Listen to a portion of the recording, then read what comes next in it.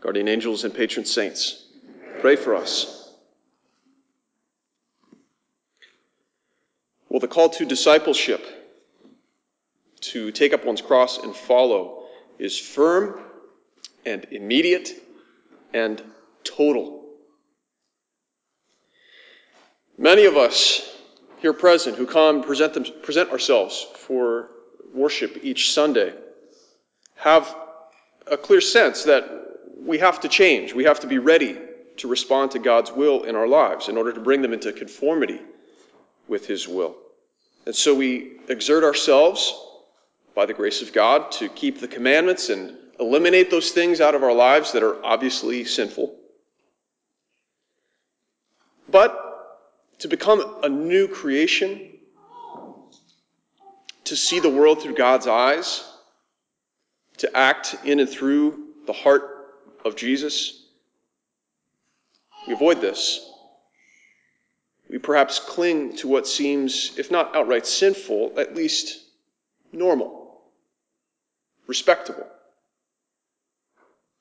To some extent, we continue to be entrenched in our own self-assertion, our own self-will. We feel no obligation of loving our enemies.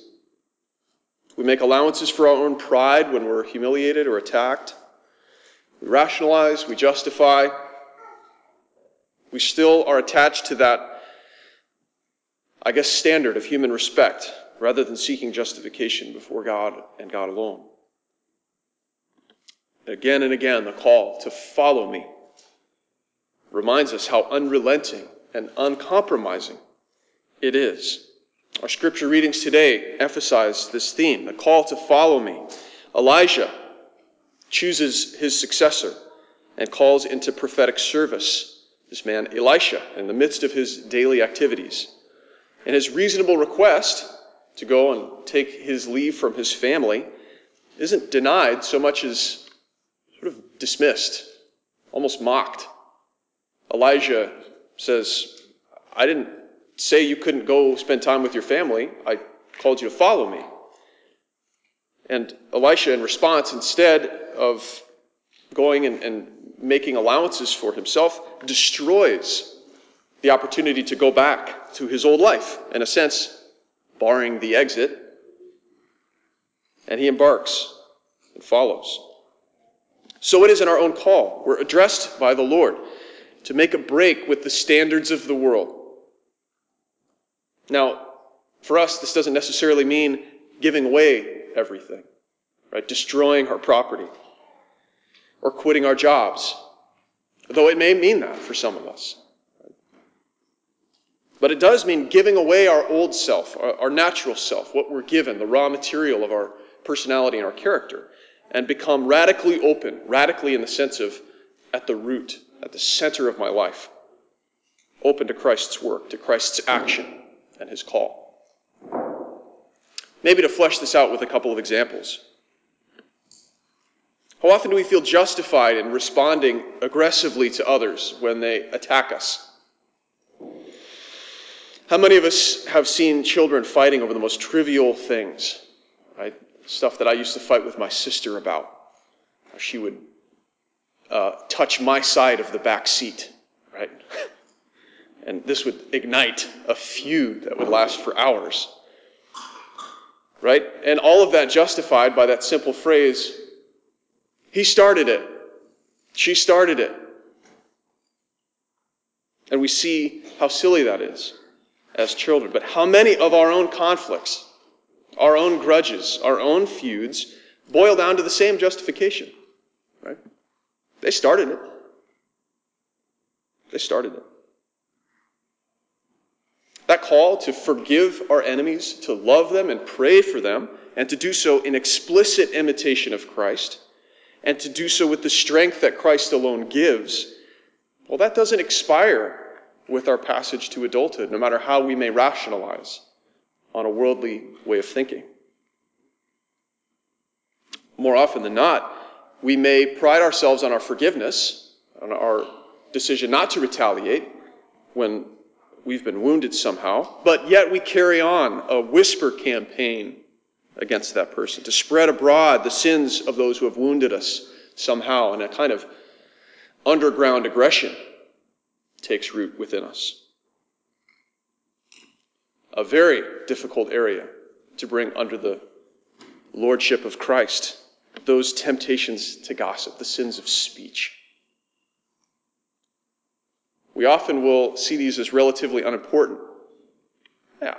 Yeah, sure, I say stuff from time to time. Yeah, I've maybe talked a little bit about my neighbor and mentioned some things that happened in the past, but it's not like I'm robbing banks or anything, right? Jesus warns us. Every single one of us will have to give an account on the day of judgment for every careless word that we've spoken. Matthew chapter 12, verse 36. Gossip is that form of speech that harms the reputation of others, either through outright deception or exaggerations of the truth, or true things that are shared with those who don't have any business knowing them, those who wouldn't otherwise know about the faults or sins of others. That sin of backbiting, the secret and quiet injury of a person's good name, that person about whom we speak isn't present to either defend themselves or clarify what's being said. And whether this is based in a lie or a deception, or whether it's true, either way, we commit an injustice to that person. Think of those situations where we might start off speaking positively about someone, and then the but comes in the middle of the sentence. And I proceed to mention a fault or an annoying trait that person has. Yeah, my roommate's a great guy, but man, he is a slob. I really love my sister, but, she can get on my nerves. Suppose after moving in with Father Farrar this week, I were to acquire some great homily material based on our common living situation from his numerous faults. And I were to begin my homilies each week with a little story, a little anecdote from the past week, about some flaw, some foible. All true. It's not like I'm making things up about him. What would be the thing that comes to mind when you saw him? Would it be his priestly vocation, his leadership of that parish, his yes to God, and his willingness to serve despite maybe weaknesses and those human foibles that hold all of us back? Or would it be those little amusing anecdotes that I tell at his expense? Wouldn't that be to deprive him of the basic honor that I owe him as a friend, as a fellow priest? And often it's about priests that we feel like we have the greatest license to be able to speak our minds. I remember when I was first ordained, I came to a parish and I succeeded another priest who didn't always get along with the people that he served, but he happened to be a friend of mine. And I don't know if it was an attempt to make me feel welcome or somehow build me up, but inevitably people would say something along the lines of, "We're so glad you're here, Father Nick. Compared to the last guy, you're great." This was repeated over and over and over again, as if I somehow wanted this kind of affirmation. Because what effect did that have but to say, hey, you better be the kind of priest that we like, or we're going to talk about you to the next one that comes along. Trafficking in reputations. Gossip divides a community. It breaks down trust. It breaks down the bonds that hold us together. And we do it without even thinking, don't we? It's just common. But that, my friends, is not the Spirit of Christ. It's the spirit of the world that moves us so. St. Paul warns us, stop biting and consuming, devouring one another, lest you consume your community. One of the most precious things a person has is their reputation, because it's my reputation that allows me to interrelate with other people, to engage with them, in just about every other form of human interaction that we have. So it's a very serious thing to harm the reputation of another person. Aquinas the great teacher on moral theology, points out that backbiting, telling stories about another person, whether true or false, in order to destroy their reputation, is a sin that can be even more serious than theft. Quoting the book of Proverbs, a good name, a good reputation is to be chosen over wealth and riches. So to take away someone's good name is a more grave offense than to take away that person's property. And though this isn't always the case when we talk about maybe minor matters or small faults or foibles, we ought to not just dismiss the possibility that what we think is a small thing might actually cause greater harm than we imagine or than we realize. How often are we really sure about the things that we say about others? How much of it is real knowledge and how much of it is hearsay that's embellished and enriched in the retelling?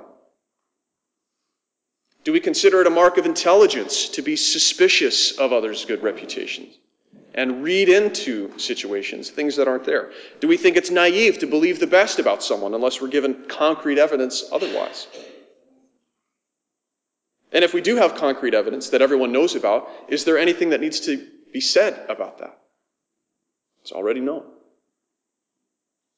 More often than not, all that's asked of us is summed up in that old Danish proverb, gossip ever drowns before a good woman's door. Brothers and sisters, the call to discipleship is about something far more than just eliminating sin out of our lives. The change that God asks of us, the call, the invitation, is a call to perfection. A call to perfection in the supernatural life. And this includes not just leaving behind sins, but even our good qualities, as indicated in our gospel reading today, in which this man is called to leave behind even those acts of justice towards his family, right? A good thing, a blessing that he had been given by God. Discipleship is about more than eliminating defects, but on becoming a new creature, a new creation in all things, because even what is naturally good is insufficient before God. Anyone who is never at fault in what they say is perfect, says St. James in his letter. And so we pray and set our hearts on this noble goal, that we would be recreated. Set a watch before my mouth, O Lord, and a door of prudence around my lips, that my heart incline me not towards evil words to make excuses in sinning. In the name of the Father, and of the Son, and of the Holy Spirit. Amen.